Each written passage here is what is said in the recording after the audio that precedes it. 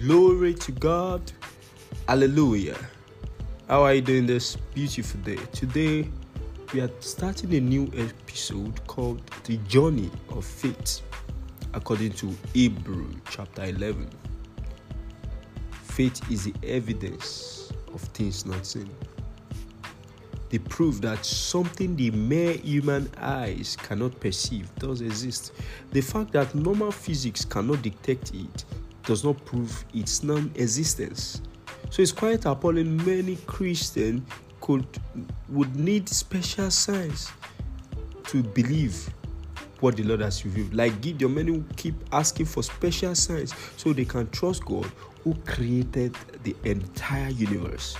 And we need to begin to understand that the integrity of God backs up His words.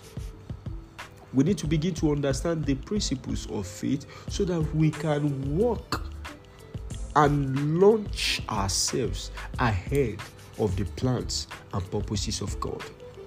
Meanwhile, the Bible asks us not to trust overly so much on our human understanding that we do not see the hand of God able to move over our cases. The fact that you can't see CNN right now in your room does not necessarily mean it's not existent in your room. You only need a good mechanism, a TV and a decoder, and you will discover that there are waves that can make you see what your physical eyes might currently not be perceiving. You see, recently the world was ravaged by a virus that we could not see with our naked eyes, but the fears and results all over made us so conscious that indeed that virus exists. It's more like same thing with this faith. There are a lot of things that are going on that we cannot understand except we stick to the word of God. Because indeed, if the word says it, then their existence. We just need to have our senses heightened. We just need to have faith put on. Faith, which is the sixth sense and the most supreme sense.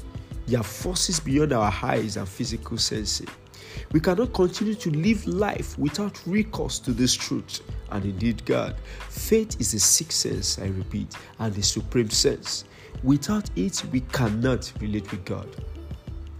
The Christian faith is bettered as we receive Jesus as our personal Lord and Savior. Have you received Jesus in your life?